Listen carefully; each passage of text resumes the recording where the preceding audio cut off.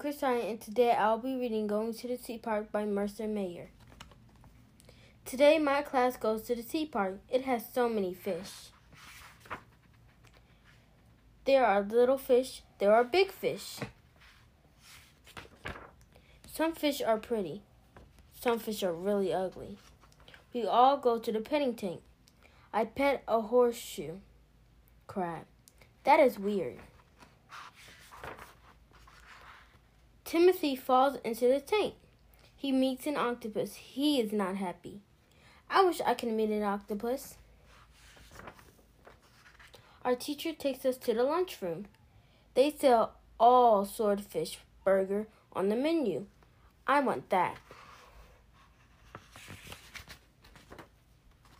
We go on a pretend pirate ship. I steer the ship. Bun Bun is scared.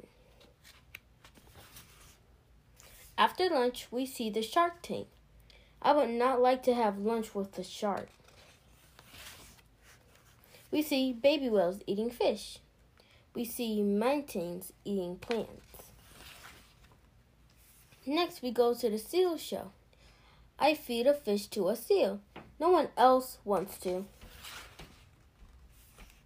We see Bonzo, the archer.